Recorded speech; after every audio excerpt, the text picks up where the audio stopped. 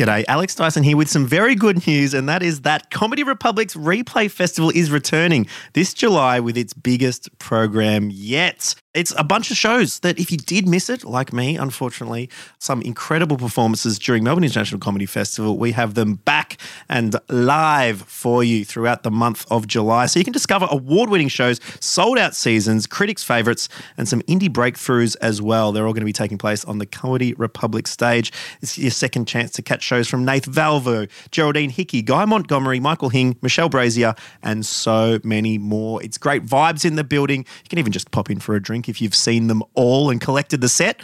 Otherwise, we'll catch you here at Comedy Republic in July for Replay Festival.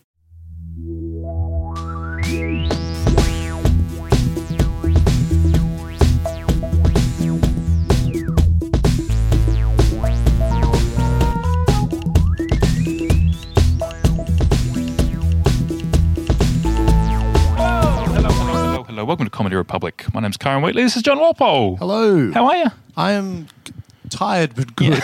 Yeah. That's what everyone's saying at this point in the festival. We are nearing the end. Your show, One Man Performing a Two-Man Show, is on until the end of the festival at Motley Bauhaus, and we'll talk about that in a moment. But first of all, I have a question for you from Damien Callanan. Okay. Who is the most unlikely act that you've had to follow on stage? Most unlikely act that I've had to follow. Because, you know, performing in line-up shows often, you know, sometimes it's a magician. Sometimes it's, you know, who else squeezes their way into line-up shows? Someone saying something really inappropriate. Someone saying something. Is that the most unlikely thing you've had to follow? No, I don't think. I think this is more of a positive one. I was in the late night PowerPoint comedy showcase. Great.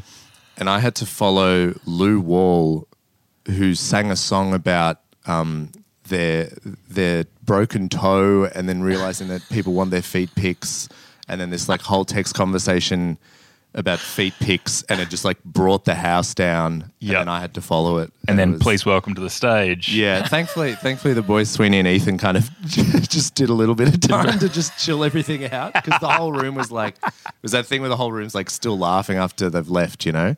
Yes. Yeah.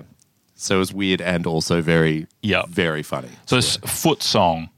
Yeah, it was wild. You'd have to, I imagine they do it in their show. You have to go see it. Yeah.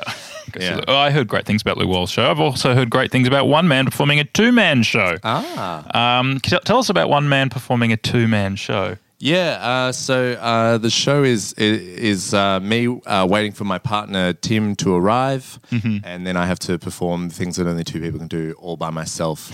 Hopefully tonight Tim will show up. He hasn't shown up the last few nights. He didn't show up in Adelaide. One day.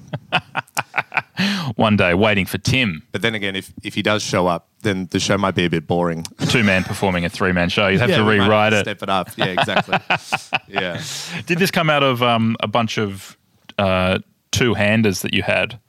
No, actually, it came up out of spite. Because in my last show, I did a scene where I played like multiple characters, and then my friend who was at my house when I was rehearsing and was not invited to come in and give feedback, came in and watched and like gave a bit of feedback, and his feedback was like, "Oh, I think cut that bit because I think you need another guy to pull that off, man."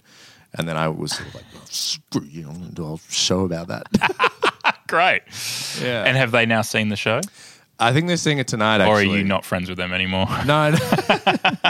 No, once they see the show, then it's over. Yeah. That's the thing. I've got to get them to the show first. Winding it up with them tonight. Yeah. Do you do like lounge room rehearsals of shows for friends to like, you know, try things out, to try out material? Yeah, like a little bit. I think it's just sort of, you know. Oh, that was just literally you in your lounge room. Yeah. Well, we were rehearsing out in sort of like the garage shed in the share house, and he sort of just came out.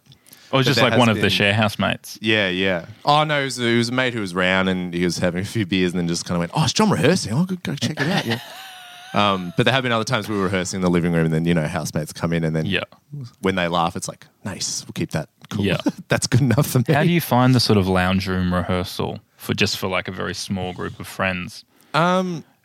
The word that springs to mind for me is excruciating. Yes, it's not exactly fun. It's not exactly fun. I wouldn't say I structurally, you know, usher my friends into the living room and tickets at the door. playing all the roles. So just the front row, please. Just the front row. Don't be shy. We're actually sold out tonight, everyone, so no gaps. Thank you. Come on, make yourself at home. Yeah. Well, one man performing a two-man show, like I say, is one of the Motley. Am I saying that right? Motley? Yep. Bauhaus. I thought you'd struggle more with Bauhaus, but nailed Bauhaus. Right. And then it was Motley Bauhaus. Until the very end of the festival. John, could you please wrap up this show for us with a question for our next guest? Yes, I will. This one I got asked in a job interview, like my first ever job interview I ever did when I was like 17 for a hospo job. Great. And he thought he was very clever with it.